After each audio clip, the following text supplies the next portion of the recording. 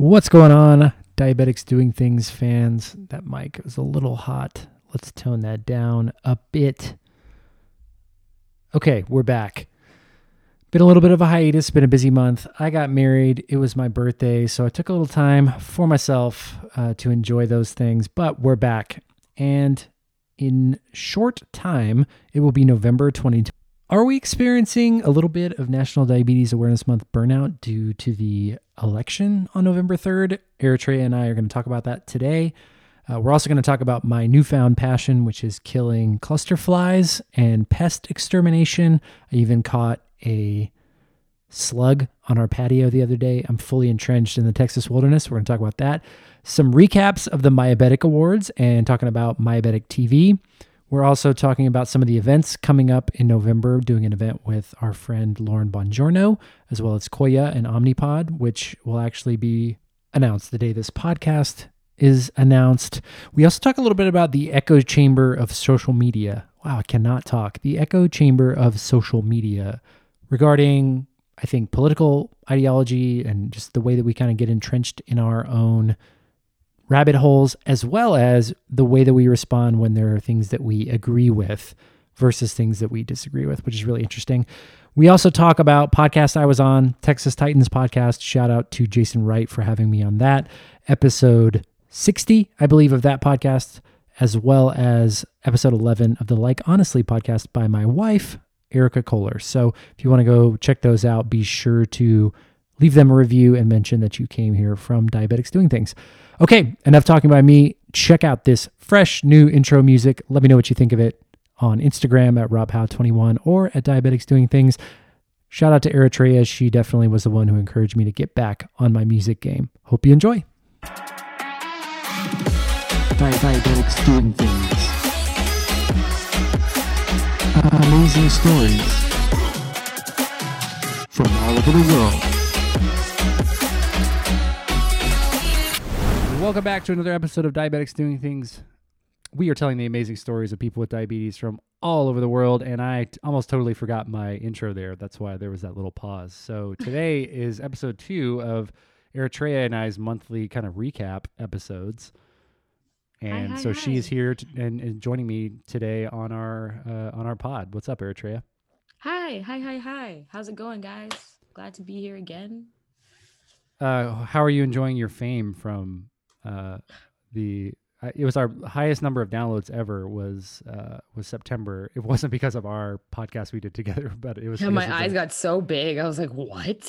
So what have you been doing with your newfound fame? Ignoring the DMs as always.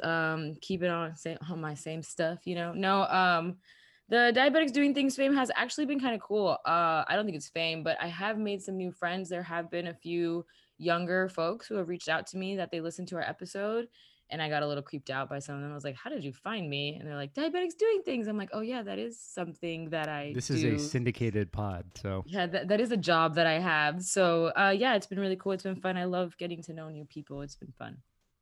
Yeah, I agree. I think that's one of the interesting things about podcasts versus like other media is they're like globally syndicated. So I think when people are searching for diabetes podcast or whatever, or they get recommended something or a friend sends them something, it's pretty interesting to see, the reaches of that. So I know we have listeners in like India, South Africa, all of the English speaking foreign countries pretty much, which is cool because I don't speak any other languages. Shame on me. Slack it. Anyway, today is October 23rd. We're going to publish this next week. So I guess it'll go live on Tuesday, which is the 27th. So we're a few days away from National Diabetes Awareness Month, which I want to get your thoughts on this a little bit. And I know we have some election stuff to talk through because that's what's going on here in the US and A. I think National Diabetes Awareness Month, I think the election has scared away the brands. I think that the brands are being conservative. They're probably also having to spend more on advertising because of the election, and November in election years is always historically pretty quiet outside of the election stuff. So I think this is going to be a pretty quiet National Diabetes Awareness Month. That's my prediction. Hmm. Well, yeah, I mean, I don't disagree with you. I mean, like you said, we have a presidential election happening, and it's I don't want to say it's a pretty important election, but I don't know if anybody's going to want to take away from that attention at the very beginning of the month. Maybe we'll see more things pop up towards the 14th, towards, the mid-November, but the internet is a scary place right now.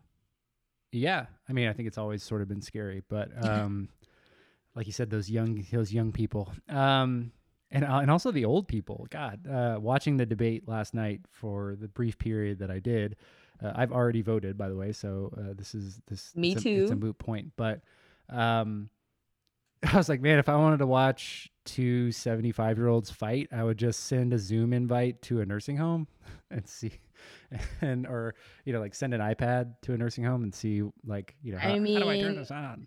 it's truly drunk people at Waffle House at 2 a.m. vibes. Big time. So I agree with you there. There were just a lot of ridiculous things that I think were said last. I mean, they're doing that fact checking thing on Twitter, and so like everything he's saying is obviously not true, right? But there's just like a few little things that he said that I was just like, I'm sorry, sir, what? Yeah, I will say the mute button is a great tool. It was, at least you could watch some of it, and you got to hear both candidates for equal amounts of time. Um, there was, I don't know. Anyway, I don't want to spend too much time on it, but obviously, like, that's occupying the bulk of I take America's full attention. responsibility for this, Rob. It's all my fault. It's China's fault. All of it. Right. Like This part of the podcast for sure. yes. Great. Excellent paraphrase. I really like that. My favorite quote from last night, and then we'll move on, was, "I was a businessman doing business." And that's my new like, whenever I'm doing something wrong at work, I'm just like, "I was a businessman doing business." Oh And my that's going to be god. the end of it. Sad. So sad. So yeah, we're experiencing election burnout. What's cool though is the election turnout, which, especially here in Texas, is extremely high. So the amount of Redonkulous. people who voted early, I think, exceeded the total number of people that voted last election. So Yeah. that's good. I feel like civic responsibility for people our age, like millennials, and then even younger people, Gen Z now, was not something that was super important over the last 10 years, and is now very much in the forefront, very much in the conversation, very much in the culture. And, I was probably wrongfully ageist earlier, making fun of our two candidates, but something that baby boomers and older generations really take pride in is their civic duty of voting. And I think it's a good thing that now more people are taking that responsibility. So, Yeah, I think it's okay. So, quick story. So I went to vote with my mom, and so my mom was an illegal immigrant to the United States for a long time, to the point where when she was pregnant with me, she was even though she was a resident at that point, she was still crossing the border illegally because she just thought that's what G's do. That's how you do it. So she became a citizen like 10 years ago, but she's never voted before. And this was the first time we got to go together. This is not my first time voting, but I was really excited to take her. And she was so impressed with the old ladies that were there because everybody who greeted us was elderly. The person who tried to help her at the ballot was elderly. The lady who gave her sticker at the end was like a super old lady. So it's very sweet to see them care so much about our democracy. And it is very concerning for what are we gonna do when these awesome people leave the planet? Because like now I gotta replace them, and it's a concern. But yeah, I think it's great to see how much the boomers care about us being able to vote, and it's probably because when they were little, some people couldn't vote. So stuff like that, I think is that for interesting. sure. And I think also there's just, I don't know, in that values equation of civic responsibility and loyalty to country and things like that.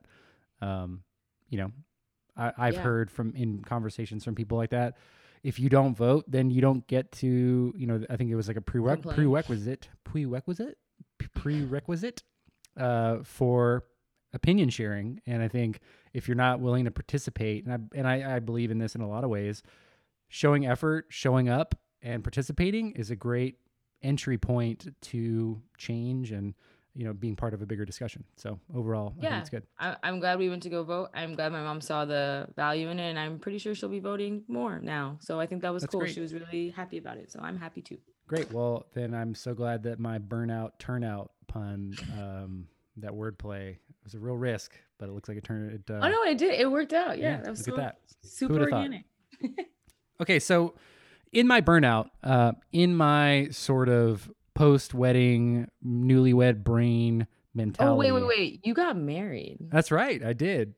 You I got can't married. just like post newlywed skip over. No, Rob. That's right. I'm a ring guy. Big, like I flex the ring all the time in like my IG stories, just like low key, because it's like I got my jewelry on. my but God. they Got his bling. yeah, and it's very traditional, guys. It's a gold band. So 10 bands, 50 bands. I mean, it's nice, even though your hand is humongous. So it's like a very small piece of his hand. But Correct. no, I mean, it's there. Right. I can see it. Great. Erica. Yeah, it even it has our initials engraved on the inside. It's super sweet. So we got married with just our parents in our backyard. My friend Andrew married us. It was great. It was sweet. It was very different than the party that I wanted to throw. Those of you know that I'm a little bit extra. And we had this really exciting party to plan that we ultimately didn't get to because of COVID. I don't know if you guys have heard of COVID. Big deal. But if not, shoot us an email. But yeah, it was in our backyard. It was super small. But we wanted to keep our date, 10/10/2020. And that was a date that we had in mind since we got engaged, and we were able to do that. And it was really sweet. And I'm a big wife guy now. Love my wife. Super big shout out to everybody who participated in and I don't know if Rob knows about this yet, but my secret drip mission that was in there this month. So this month in our episode of The Drip, I let our readers know that Rob was getting married. And so I put his registry out there so that people could buy his stuff without his permission. So I just wanted to give them a shout out for that. But yeah, no, we're super excited for Rob and his new married man journey. I mean, has the first week been different? How's his last week been? Still. I got to introduce myself as Erica Kohler's husband to one of her coworkers that I was meeting in a different context. And I was like, you know what? This is kind of solid. I kind of dig this. So I might change my LinkedIn to Erica Kohler's husband. So I think that's just like it's not a bad description for you or bio. I would agree that fits. It fits. Yeah. So part of that planning, though, when you do your own wedding and like in your backyard, the responsibility comes on the man to de-pest the yard. And we had some flies. I bought a mosquito fogger because we had dinner outside. We sat around the table. It was like, really romantic and sweet. And candlelight. And, you don't want to be getting chewed up by mosquitoes during that time. So I got a fogger. That's not the vibe. That's not the vibe, right? You don't want a fly landing on like your food. So I got this little fly trap. I went to Home Depot, my local Home Depot, and I masked up and was like, hey, employee, I need some help with flies. Like, I'm willing to try anything. I need some help. And so he was like, okay, well, we have these sprays, like, but these traps actually work really good. And I was like, there's no way. Like, these really work. He's like, yeah, just buy like one or two of them and try them out. So I was like, okay. So Saturday before our wedding, I went out and I fogged the backyard and I rigged up a fly trap behind our fence because we had flies. I was like, okay, well, I'll just set up this fly trap and, some of these flies will come in there. And the trap said it held 20,000 flies and it's like as big of it's like a quart probably. I was like, yeah, right. That's too many flies. It'll never catch that many flies. A lot of dead flies. I don't have that many flies, like a big time fly denial. So like, our wedding is at like 6:00. And for those of you who are not big fly nerds, you don't know that 4 to like 7 p.m. late in the day are premium fly hour because as the sun sets in the west, it heats up parts of houses and fences and flies need heat. So they were going there and this trap was bumping during our wedding. It was just like we're just like swarmed around it. I was like, this is not good, but they weren't nearby. They weren't by the house. They were by the fence. So I was like, okay, small win. So after the wedding, I went back out and checked the trap and there were hundreds of flies in there. So like I do, started sharing that journey on Instagram stories and goofing around and kind of having a lot of fun with it. And then I went back to Home Depot to get more fly traps, which they are now sold out of because I bought all of them. And in the last 2 weeks since I've been married, it'll be 2 weeks tomorrow, I've caught 60,000 plus flies. Jesus be offense. So, Oh my God, that's a lot of bodies. oh, bodies on top of bodies. My fly body count is outrageous. And like, I have to believe that there's some sort of like bunker where these fly generals are like taking off, like they have their little battlefield map and they're like taking off like their little fly, army pieces. And like a picture of me is up on the wall and they're like throwing darts at it because It's crazy that you say that because literally in my head, I'm just thinking Rob's wedding or the Red wedding. Like, were those flies down there like, this guy really thinks he's got us? I'm Walder Frey to these flies. Oh my God, I hate you. Don't come up into my house. It was, do you know how it ended for Mr. Frey? Yeah, I do. Yeah, he Cool. he As ate long a as pie. Ugh, if I have to eat a pie full of flies, it's gonna be gross. So anyway, Lord of the Flies. Rob on my Howe. Instagram, I'm Lord of the Flies. It is I, the DIY fly guy. And the reason I'm bringing this up is not to plug my fly obsession, which is very healthy and honestly has given me a lot of life and keeping me very entertained.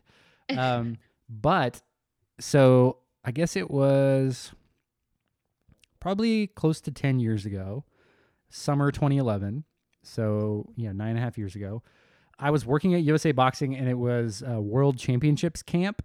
And so we had like, I don't know if you guys follow boxing, like Earl Spence, Marcus Brown, Jamel Herring, my buddy Cam Awesome, Jesse Hart, a bunch of like very successful professional boxers. Name drops on name drops on name drops. Freddie Roach was there, big time stuff.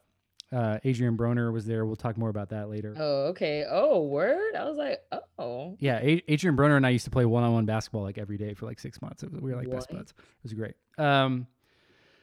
Anyway, I remember that day, like I was going through a breakup and I wanted to change my Twitter handle name. And so I changed it from Rob M. Howe to Flyabetes with 2 Y's. So in my Twitter, my first like public diabetes declaration, Flyabetes. The reason it has 2 Y's, you probably don't know who Chris Douglas Roberts is. There's probably like 5 people who listen to this who know who Chris Douglas Roberts is. He played for the University of Memphis Tigers. He was on the team with Derrick Rose that made the championship. Lefty, 6'7", really solid basketball player. Played in the NBA for a few years. Was not like great in the NBA. Washed out after a couple of years. Played overseas, but he just had this like persona of swag. He used to refer to himself as fresh. He was like very much like, for a young guy like myself who was looking for an egotistical male role model of his same age, he was like perfect criteria. So I was like, you know what? I'm going to name myself Flyabetes, but with 2 Y's, even though the 1 Y was like available. So wow. Anyway, that was my first diabetes public declaration. I remember having the conversation with Jamel Herring, who noticed he's very Twitter savvy. He remembered me. He's like, Rob, did you change your Twitter name? I was like, yeah. So anyway, there's fly in the name. So I think it's a guy thing. Noticing Twitter handle changes? No, the fly thing. I think the fly thing is a guy thing, isn't it? Like fresh fly, like that kind of. No, sir. Like the way that men get obsessed with their yards and they're like the Oh, length yeah. I mean, and like let's be honest. We moved into this house in July, and then like I immediately got a garage gym, and like I'm just fully suburban dad. Like I'm ready to have a couple kids. Ready to go to t-ball. Like I'm fully in. No. Pump the brakes. First of all, it's been interesting to watch you grow into this suburban husband man. Maybe pump the brakes on the kids part. It's unexpected though, right? It was like Rob's not gonna, and then like I just dove right in. And I was like, this is very. I don't know. I took the garbage out this morning in the rain. I'm that guy. Wait till you get your honeydews list. Oh, I painted. Who you think painted the stairwell before the wedding? I'll give you a quick hint. It was not Erica. Oh my God. Anyway, enough of this. Speaking of Erica, I was on her podcast, Like Honestly, last week. So I've been doing a lot of podcasts. So this is the first of 2 that we'll talk about did Like Honestly with Erica. We talked about the male perspective on their podcast, which is about sex and sex toys and female empowerment, women empowerment. I'm trying also using the word female is like definitely like an athlete thing or like Yeah, it is. and it's super negative. So I don't want to I want to address that. People that refer to women as females mean it in a disrespectful way. I typically. I mean, yeah, I concur. I guess unless it needs context. But most Correct. of the time, if you're talking about women and you don't call them girls and call them female, it's probably in a derogatory way. Okay, that's fair. Yeah, I'm willing to buy that. So women empowerment, women's issues, women's perspective on these various issues. So if you're interested in that, Like Honestly, episode 11, we talk about a lot of juicy stuff. So if you are above the age of 18, you should go listen to that if you want. Put a trigger warning in our episode about the fact that you're mentioning that episode. Yeah, we should. Maybe we should. Yeah, I don't know. We'll put a trigger warning in the episode, but yeah, so it's a good podcast, it's a good episode. I thought it was very tasteful. I don't think that they talk about the topic in a way that's like ew, cringe, gross. I think it's very informative and could be a good conversation if you have never heard something like that before. Also very interesting to hear Rob talk like that. So definitely check it out. That's really the plug here. Yeah. And support your wife always, I think is the ultimate Yeah, message. it's really sweet to watch that, actually, to see how you're her number one cheerleader. It's really, really sweet. Well, I love it, but I also, if I wasn't, I'd have problems. So, Anyway, moving on to the next one. The next podcast I was on is called Texas Titans, which is a podcast by Jason Wright, who I got introduced to by Allison, who is the CPA for Diabetics Doing Things and for Recreation, is a good friend of mine. She recommended me to that. And I think it's probably the best podcast that I've done about sort of my whole life. So life with diabetes, life at the agency, life in general. I thought it was good. It was interesting. It's a long one, but if you like long podcasts, I don't know how many of you guys are commuting or like walking on a daily basis or something, but would be a good one to recommend if you're looking to learn more about me and what I do from a business standpoint. Or even just like diabetes, being a male, growing up, and then also how it like has led, like how I think it was really interesting to learn about how like even though things didn't play out 150% how you wanted, there was still so much growth. And that was really interesting to listen to. So I enjoyed it. Definitely check it out. Yeah, I guess, I mean, from your perspective, because I didn't know that you listened to it until today, obviously, but what do you remember that was like either like, oh, I didn't know that, or oh, that makes sense? Oh, I didn't know you played for the Harlem Globetrotters, dude. I didn't. Really? That's like my claim to fame. I don't Google you often. I'm trying to be like organically, we're homies. So no, I didn't. But I mean, I knew you wanted to play in the NBA. But I guess I never sat down and thought about like how maybe crushing it could be, that like that dream was like right there and then it wasn't, So it was, I guess my takeaway was just kind of like how you found a way to still be successful even though it didn't play out the way you wanted it to. And I find that a lot of times the most successful people are like that.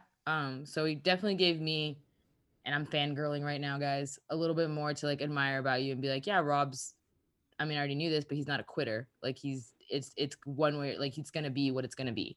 So I appreciated learning more about you in that context via a podcast that didn't have anything to do with diabetes. Like diabetes is a part of you, but it's not all of who you are. And I would say that in that interview, it may be made up 15, 20% of the interview, while the rest of it's like actually Rob stuff. And I felt though, because Jason's daughter lives with diabetes, for example. So the pretext of the reason that we got introduced was because of that primarily, I suppose. I mean, Allison knew that there were like, a lot of things that we would agree on.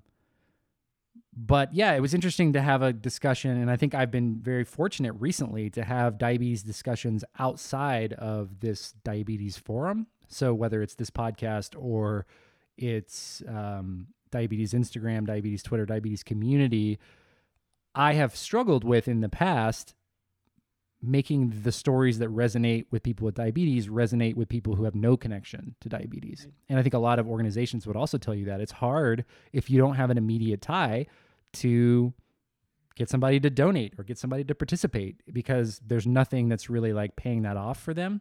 So I've tried to get better about that. And I think that Express opportunity was one that sort of was, that I knew going into it was like, none of these people give a shit about diabetes. On like, it's not that they don't care, but it doesn't relate, you know, they don't have anything to relate to it. So how can I make them care about it in a way that's not talking down to them, makes it accessible, and just tells them what people with diabetes are going through? And so, yeah. And I mean, the other piece is like, yeah, I fail all the time. So, you know, even at basketball or whatever, I was thinking about this. My assistant, he's an assistant coach at my college now and has been for the last few years. My junior year, he was a senior, and we were like workout partners. Like we were paired up together in practice all the time. And the previous year, he had like one of the other players that like the coach like ended, like they were like going to be roommates. And like the first day they were together, like this other guy like who had major anger problems, like they got in this huge fight, and like the guy tried to run him over with a car, like a terrible thing. And like then that guy sort of created this narrative that Alex, the guy who I'm talking about, like was this, you know, not a good teammate and not a good guy. And it was like totally not true. Like Alex was just like the most, anyway, it was Drama. big time male drama. I was like, so scandalous. Oh my God. Yeah. So huge, you know, rift. And when you're like 19, I think, which I was at the time, you know, and all my peers were like, you don't know what to believe. Like you just try to like, hey, like I'm just here to play basketball, whatever. But something that I didn't know at the time was like, I knew Alex as a good guy. And so like, I wasn't going to just write him off. And so I was just like, hey, I treated him like a person. And so anyway, my junior year, then we worked out together every day, and Alex ended up playing and like being pretty, you know, it was like third team all conference or something. And I didn't play very much until the very end of the year. And we were in this conference game. So if you don't play sports, like conference games are like the most important because they help you make the playoffs and the postseason or whatever. And we were playing in this close game at home, and I was the best dunker on the team, my junior and senior years. But I didn't play very much my junior year. So, you know, when you don't play a lot, you try to like just do good things to stay in the game so they don't pull you out. So right. Alex and I get on this like weird fast break, and he like, it's like a 2-on-1, and he ends up throwing it off the backboard to me. Like, and I caught and dunked it like off the backboard at home in a conference game, which nobody else on any of the team, like the whole 4 years I was there, ever did. Like, and you know, the whatever 150 fans that were at the game were like going ballistic, and I almost passed out screaming, running back to the bench after they called timeout. But I just remember like that moment, Alex trusted me, and like nobody else on the team was going to do that for me in that moment. Like you got to have, if that messes up, that's his fault because he could have shot a layup, you know? And so he did that. And then in the postseason, he won like the athletic director award for the whole athletic the whole athletic department. And we had this like Oscars style, like award ceremony, athletic banquet. And he, in his acceptance speech, was like, I just want to tell all of you guys something. You should appreciate Rob Howe and what he brings to the table more, because he comes to work every day, doesn't complain, and he's super talented. And I was just like, you know, I had no idea he was going to say that. And in front of like all my friends and like my coach and the entire like athletic department, I was like dating a girl on another team at the time. Like it was like I knew everybody. I was like, holy shit, nobody else would have done that for me. Even like my best friends who I lived with, you know, that's just not their personality. So last week I remembered all of that. And because like one of my other teammates was talking about, he's a coach now, and was talking about his guys. And so I texted Alex and I was like, hey man, I was just thinking about all this, and you like being a professional athlete is a big part of my story now. And I just think back to those days, like going one-on-one with him in practice where I wasn't playing. That was pretty much the highlight. Then he threw me that lob off the backboard, and then he said that stuff in front of the athletic department. And that, you know, in a small, maybe big way at the time, gave me confidence and gave me some fuel to continue to go forward. and, make being a pro athlete part of my story where it could easily have not been. And so I was just like, I told him, I was like, that's the type of guy that your team needs to know that you are. That's the type of teammate that you were.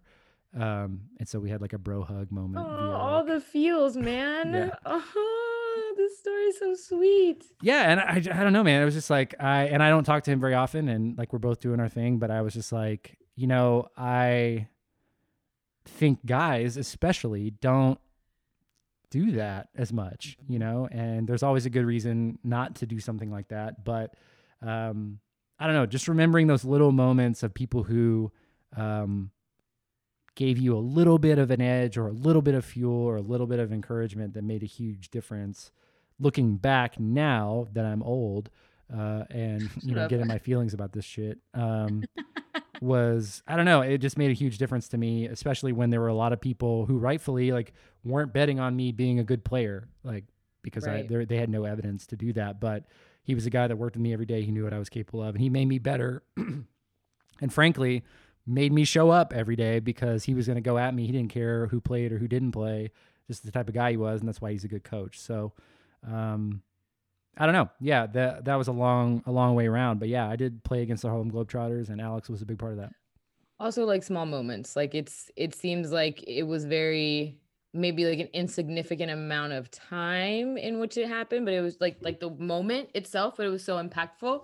And to just kind of bring it full circle for you, imagine how many people you are that for, Rob. I know that there's a lot of people out here there who feel very like inspired even when you send them a mess, like, or like when you interact with them or you tell them they're doing a great job or whatever, or like even your fly content during COVID. So I say all that. I say that to sum up what Rob was saying, and it's just be kind to people. It's important to make them feel good because that's what they were going to remember is how you made them feel when maybe they weren't feeling so great. Yeah, I totally agree. That's a great way to sum it up. And like, I do mean that stuff. Like I really do. That stuff matters to me. I love people, and I love when people are being passionate about something or trying or working hard at something and maybe not seeing results right away, but, are in it to win it. So stick with it. If you're listening to this and you're like discouraged or you're burnt out, I've been there. I can't wait to see what you come up with once you get through that stuff. For sure. Okay, moving on to some things coming up. This weekend, actually tomorrow, is the Myabetic Awards. So it's the second annual Myabetic Awards. Last year was in LA and I was the host. I am still the host. Second year. Repeat. Can't wait for the three-peat when we're like in person. I'm going to go so wild, guys. It's going to be like, I'm going to take it very personally, very Last Dance style. Just going to be Michael Jordan with my tall glass of tequila and like it's going to be a mess. That'd be awesome. But very, very cool format to the awards, a little bit different this year to honor people who have just been sharing their story. So there's like Post of the Year awards in like 5 or 6 different categories. Some pretty cool people from the diabetes community who are introing some of the awards. And, ultimately I think is a celebration of who we are as a diabetes community at times. And also like the fact that this is even a thing is cool. And that it even exists. So I'm just happy to be a part of that. And I hope that we can continue to have some fun. And I got to do some fun bits in the house and it was you'll get to meet producer Rob, who is my twin. And he's very opinionated. So, especially about my performance, it was things got pretty touch and go there between me and producer Rob. So hopefully you guys enjoyed the Myabetic Awards. I love your alter egos. I can't now I'm excited to watch that just so I can meet all of your alter egos. It's probably the best part now. Well, yeah, those of you who watched Rob Howe's a live show know Kurt Howe, my cousin Kurt.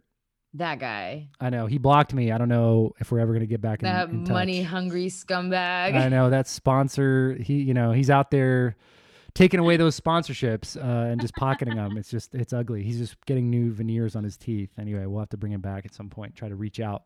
Maybe I'll write him a letter for the holidays. If you bring him back, let's just get him a better weave because that was not it. It's been a while since we've seen him, so maybe he got a different wig, different haircut. We can figure that out. We can take him to a barbershop. With COVID, it's not always easy to, have access. At that point, everything was still in lockdown, so, barbershops were shut down. Yeah. So we can maybe give him a pass there. Also, this month, a cool thing that I've been asked to be a part of is called Together T1D, which is an event that our friend Lauren Bongiorno is putting on, and it's sponsored by Koya and Omnipod. So Lauren doing big things as usual, friend of the pod, friend of Diabetics Doing Things, actual friend of mine in real life. Very cool that she's kind of putting this big event on together to celebrate Omnipod's 20th anniversary and also her 20th diaversary, November 1st. So 20 years with diabetes, 20 years in diabetes. I'm going to be there. I've sent over my talking points. Should be fun. Hope to see a bunch of you guys there and also, meet some new friends. Should be a cool virtual event. Really excited about that. That's so cool. I didn't know Lauren was already in her second decade of diabetes. I have this, and we can talk about this offline, but I have this like thought process of like first decade and second decade and how like interesting it can be. So that's pretty interesting. I didn't know that. Wow. Congratulations, Lauren. Yeah, congrats to Lauren. Yeah, I'd be interested. Let's like put a pin in that because I think that'd be an interesting topic maybe in November for our November pod. Because my first and second decades with diabetes like obviously couldn't be more different. So interesting to hear your theory. Yeah. Okay, you've got a couple of things that you have on your docket that I have not covered yet. So well, like coming up. Okay, well, I have one thing, but I didn't tell you about it. So if you want me to plug it, I can. Yeah, plug it. I don't know. Actually, then I don't know what this is. No, but I this really is didn't even tell you. I was just gonna pop it in at the end. So I did my friend's podcast, Type 1 Diabetic. Her name is Lala Jackson, also known as Hey Lala on Instagram. Shout out Pamela Lala Jackson.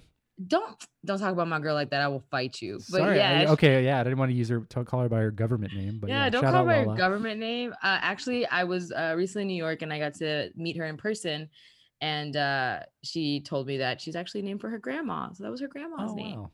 And yeah, her grandma's a really cool lady. So that Pamela Lala, but she has a podcast named Who Made You Great. And I'm going to be on it, and the episode will be out 11/14. We've already recorded it.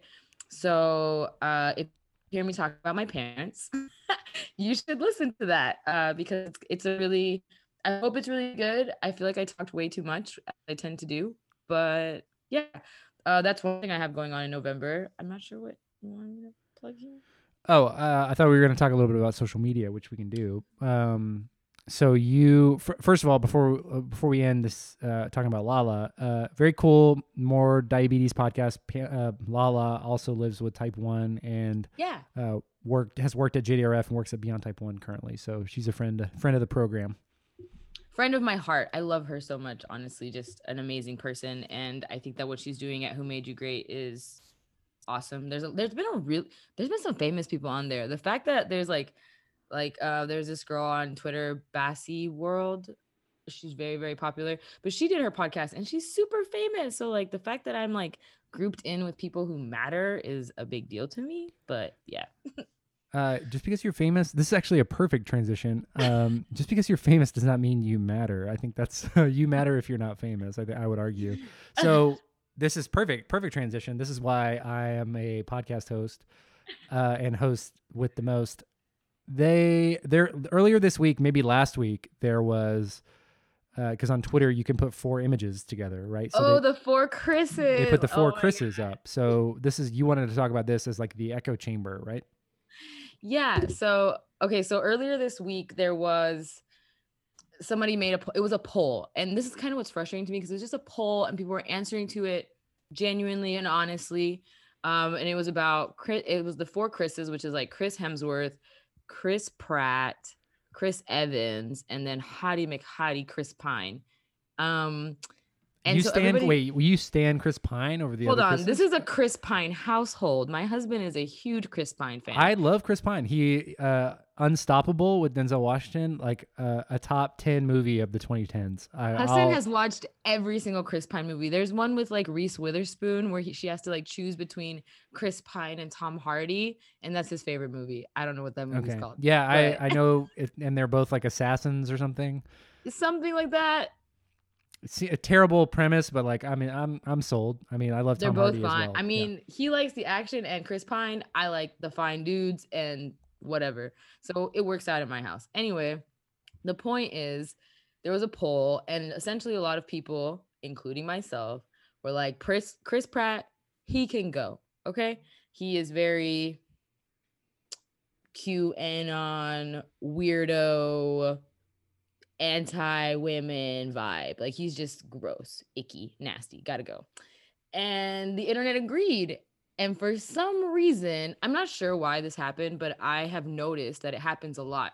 When something happens to a white man, and this happened in my life before, everybody gets on the phones and starts calling each other, and they're just like, how are we going to help our poor fallen Joshua comrade not die? Like, how do we help this white person not get eviscerated by everybody? And I don't understand the need for the Marvel universe to post on Twitter what a great guy he is. The issues with Chris Pratt are still valid, even if he's your buddy. So, Well, and I mean, let's be fair. You can be a great guy and still do despicable things. no, you can't. You cannot be a great guy and do despicable things. No, You don't think can't. so? You don't think that there are No. people that are nice in person and are like friendly and like good guys that behind the scenes do despicable things? I don't think you can be a good guy and do despicable things. I think you can be a fake guy and do despicable things. Right. You know, I can't ever say someone's like, "Oh, he's my really good friend and he beats his wife." Like, no, that doesn't work for me, fam. Like, they're related to each other. Right, because at some point you have to make a decision. Like you're either co-signing the behavior or It's you are who your friends are, right? And so if you're gonna go to bat for somebody, and it's just kind of specifically to this Chris Pratt situation, if you're gonna go to bat for somebody, why him? What about when everybody was hating on Brie Larson because she was Captain Marvel? What about when what's her name? Is it Vanessa Thompson, when she was Valkyrie in the Thor movie? She got a lot of hate for being a black woman who was playing that character. There was so much hate being thrown at Tessa women. Thompson. Yeah. Tessa Thompson. Yeah, she's so beautiful. So much hate being thrown at these women. And all these men sat back and were like, it's fine.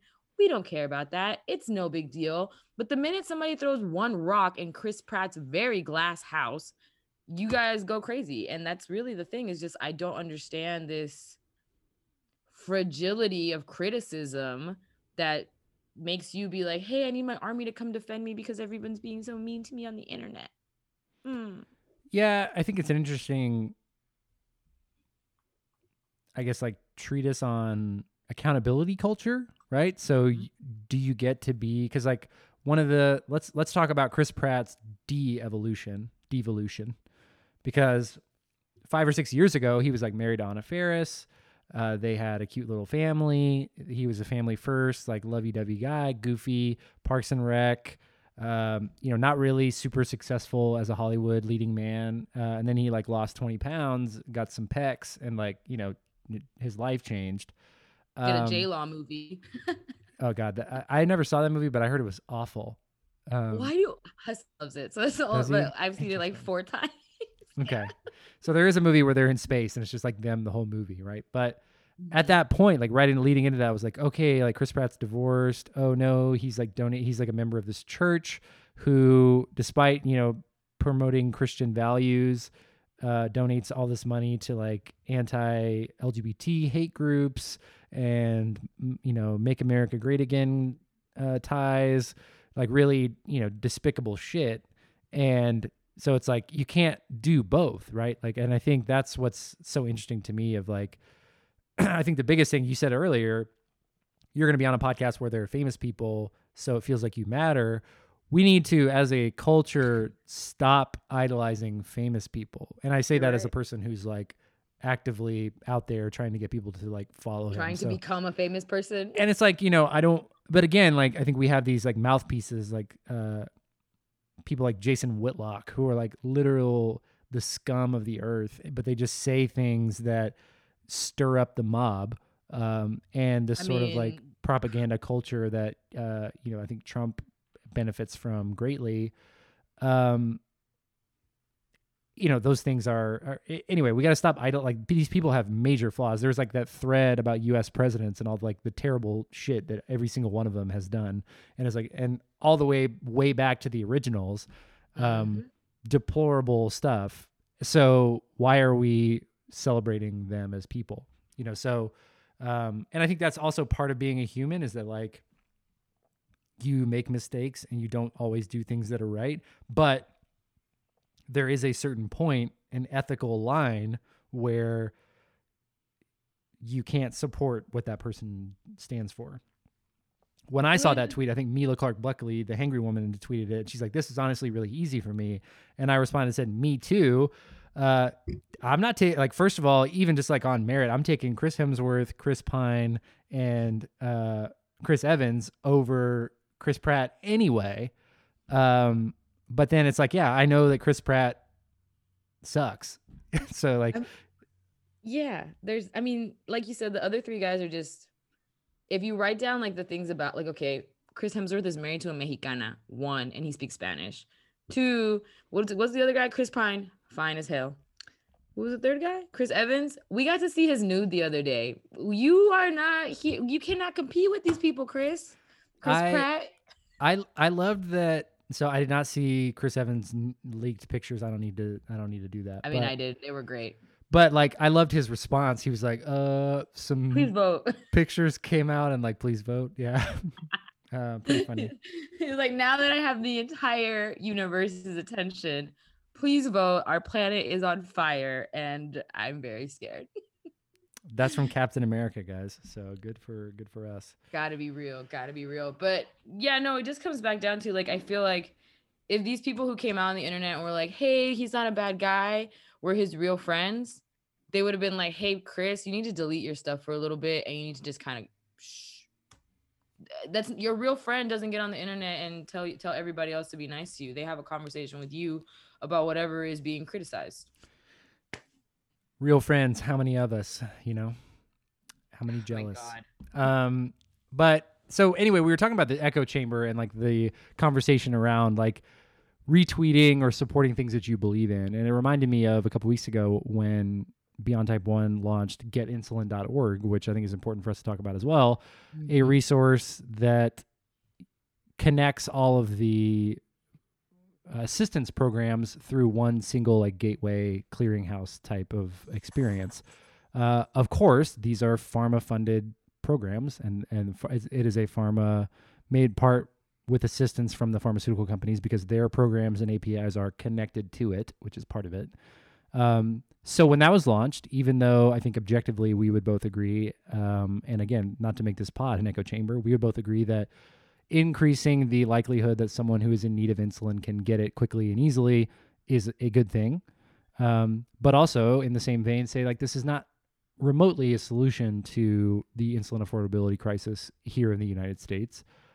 But again, we've got to do what we can to help people where they are immediately at times. So again, not above criticism. I think facing criticism, even personally, of like, oh yeah, in these conversations that I'm being invited to speak on, even outside of diabetes, bringing up insulin access and affordability is an important, easy thing that I can continue to do that wouldn't have been on my radar all the time if it hadn't been brought up. So I think criticism is good. But what I saw, and back to this echo chamber thing, was at a certain point, there was a lot of negative feedback from people on Twitter and some on Instagram about getinsulin.org. And then there was a shift when a few accounts started posting about the privilege of being able to condemn a resource for people. And then I saw a lot of echo chamber in that as well, of once people see something they agree with, they then support it and throw their support, but they share it. They're sharing graphics. They're commenting. They're saying, yes, queen. They're, putting the hands, the raised hands emojis in the comments. They're doing it. And I thought at that point too, it's like, isn't this just a really interesting internet case study of why we're, in the political situation that we're in, that's so bipartisan. There's this chasm growing between sides of an issue, and social algorithms work to grow that. And I think there's a documentary on Netflix. It's kind of like a drama documentary called The Social Dilemma that talks about how social algorithms work it feeds you what you like. Yeah. So it knows like when you are sharing and when you are commenting, like the things that you like, and it won't show you off other viewpoints because it knows you don't like them. So it's just a really interesting, point of view. So, I think something that we've been doing with my strategists and my content creators on the agency side is to better understand our target customers in some of our different brands. We're creating Finsta accounts based on the accounts that they would follow to try to encounter information and kind of walk in their shoes. So if you're a 36-year-old woman who lives in Ohio in a, family values, conservative, grew up conservative, goes to church, etc., we're going to follow accounts on that account to see what you're seeing. Because even if I was her next door neighbor, I would see different things on social. You and I could pull up our feeds and we would see probably like 20% of the same things, right? So what that does is a lot of times, I think for me, it makes me realize, my feed is maybe not as inclusive, or maybe it's more just high-end luxury streetwear, and it's like maybe I should pull in some other points of view from time to time, just to make things different. And there was a viral tweet. It said this girl's dad like left her home or left his phone out with Twitter open, so she followed a few like far left influencer accounts, like male far left influencer accounts, and then like 6 months later her dad was like, I think we should abolish communism, or we should abolish capitalism, rather. I love it. And I was just like, like if you just hear some of the like points of view and think that you agree with them, or think it's someone that you agree with, like, I follow this person, of course I should agree with what they're saying, it starts to change the way that you think. So that's something that I think about when people are like, how can people believe this? My response is usually, well, they're probably only hearing one side of the equation, and they, are not going to encounter another side in a way that isn't, or it's in a format that they're actually going to be able to reformulate the way that they think about it. Yeah, I think that this is why dialogue is important. This is why perspectives are important. If you are constantly only seeking information from people who look absolutely the same and are living the same type of life, then you're only ever going to get those opinions, right? So I think that you're right with the original thing with getinsulin.org, and a lot of people who were low-key bashing it, just like, where's the need for this? Why can't we just talk about insulin reform? And essentially saying that the energy that was spent into making this resource was misspent. And I think that while it's a maybe not fair, but interesting criticism to have, you're allowed to have your point of view, it doesn't invalidate the fact that it is a resource, that people do need it, and that the whole issue with insulin in this country is the access to it. So if that website helps even 5 people, then we're all kind of fighting for the same thing. So ultimately, are you just mad for the sake of being mad? And if you're trying to make change happen, how are you doing that without a seat at the table? Like, how can you hate from outside of the club? You can't even get in. So I think that if people want to be able to have a conversation where change is actually going to happen, they have to let themselves be in these rooms, because otherwise you're just so angry about the issue, you can't even see the end result for it. Like that forest for the trees thing again. Yeah, and I think at the same time, I think with membership and membership organizations, criticism is a part of a thriving membership organization, and that membership deserves an explanation. But after the explanation is given, I think it's like on that person to decide, okay, well, do I support this anymore or not? And so I think that's where, I am in support of resources that allow people to get insulin. However, I'm also not letting an organization off the hook by saying this is the end all be all, but all the communications that I've seen and, all the communications that I've heard that's been delivered to me address that head on and say, yes, this is not a solution, but this is, in the short term, this is a win that we can stack up in the right direction while we continue to work on legislation and we continue to work on these systemic issues, right, that can move us forward. So, and I'm trying to learn more about that as well in my drip newsletter, letter for the upcoming month for November. By the time we have another election cycle, which will be 2022, we will have a Diabetics Doing Things local representative playbook for you listeners to go out and meet with representatives from your districts, because a lot of the issues that people with diabetes focus are not partisan issues. They are bipartisan. They affect people on both sides, whether you're Republican or Democrat or Libertarian or a part of the Rogan verse. If you get diabetes tomorrow, pre-existing conditions are extremely important to you and your family. Affordable insulin is now extremely important to you and your family, no matter what your voting record was prior. So I think what I want is for, at least locally, because as I've learned, and we talked about before, we live in Texas, y'all. Most of the people who run the laws in this country are basically butter sculptures at the Texas State Fair. They are absolute trash, and they wear like, anyway, weird clothes. They churn milk, and they're just conservative mouthpieces. While we're talking about Texas, can I complain for 1 second? Yeah. I'm trying to remember exactly what I was going with that, but like we're gonna meet with them. We're gonna talk to them about why it's important. But yes, go ahead and talk to him. Dear Greg Abbott, please stop making laws that exclude your own people. You are in a wheelchair, Gregory. Stop it. Stop it. That's also, I will also go to bat with that. Let's stop with the wheelchair jokes for Greg Abbott. Those are not appropriate either. I think he is stupid enough without the wheelchair to exactly. It's not a joke that he's in a wheelchair. Yeah. I'm serious. No, I'm dead ass. Stop making stop making laws against the disabled when you are disabled. That's my thing with him. Because I just, the clownery, it is just too much. It's the whole anti-LGBT legislation, just all of it. Greg, I would say have a seat if you weren't already sitting down. I just want you to stop. That's all. If we're talking about Texas and how it sucks as far as legislation and the people that are in charge, honestly, I feel like we're on the Titanic and we have hit an iceberg and we're sinking, but whatever. It's just me. I'll stop now. Go. Yeah, I mean, I think it's like, I've talked about at length, and we'll continue to talk about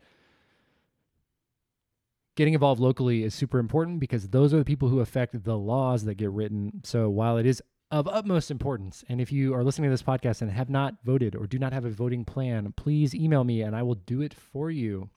If you're in Dallas, I'll drive you. Right. Mila was doing that. Mila Clark Buckley, shout out to her. She was offering to drive people to the polls. I am not joking. I will drive you. Let me know. Please hit up the DM, because honestly, I can't, and we'll stop talking about voting now because I'm sure it's getting on everybody's nerves, but it's a lot to think about. That, yeah, the end. A vote that I really did like, though, is that LeBron James won the 2020 NBA Finals MVP, which was extremely important to me in my life. IDK, my BFF LeBron, congrats on championship number 4. Thanks for paying for Lyft rides for people to go vote. Thanks for all of, using that platform. I think it's a great example of somebody who, learned and grew his platform to use it for good and things that he's passionate about, and refuses to get involved with all of the bullshit. Imagine winning an NBA championship the week that the president of your country called you nasty.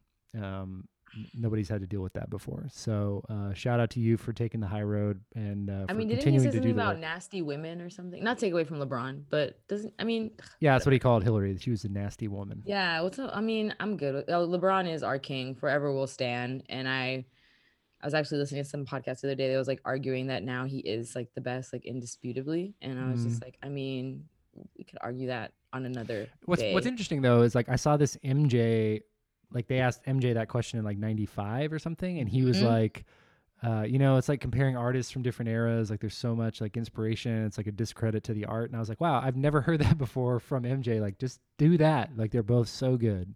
Isn't that what real? If you're actually good at something, isn't that how you should act? Like if you were the guy who like, yeah, I am the best. Like if you were on that Mariah Carey, who is she even? That vibe is just so So I'm glad Michael Jordan was classy about it. He sometimes isn't about questions he gets asked. So sometimes he takes it personally. Get those kids. Yeah. Did he actually say that? I don't know, but his behavior, he said it in his heart. He said it. I mean, in I his have a heart. t-shirt. I have a t-shirt with that meme that says that on it. So Yeah. it's real. It happened. If there's one thing Michael Jordan can do, it's sell t-shirts. That's for sure. There you go. And shoes. Okay, well, that is the end of our National Diabetes Awareness Month preamble pod. Thank you guys for joining. Be sure to follow Eritrea and myself on Instagram if you don't already. Sign up for the drip. How do you like this new intro and outro music? Eritrea was like, yo, dude, you need to get on your producer shit and actually do some music. So here we are. And continue to do things, and we will see you guys next month. Diabetics doing things. Amazing stories from all over the world.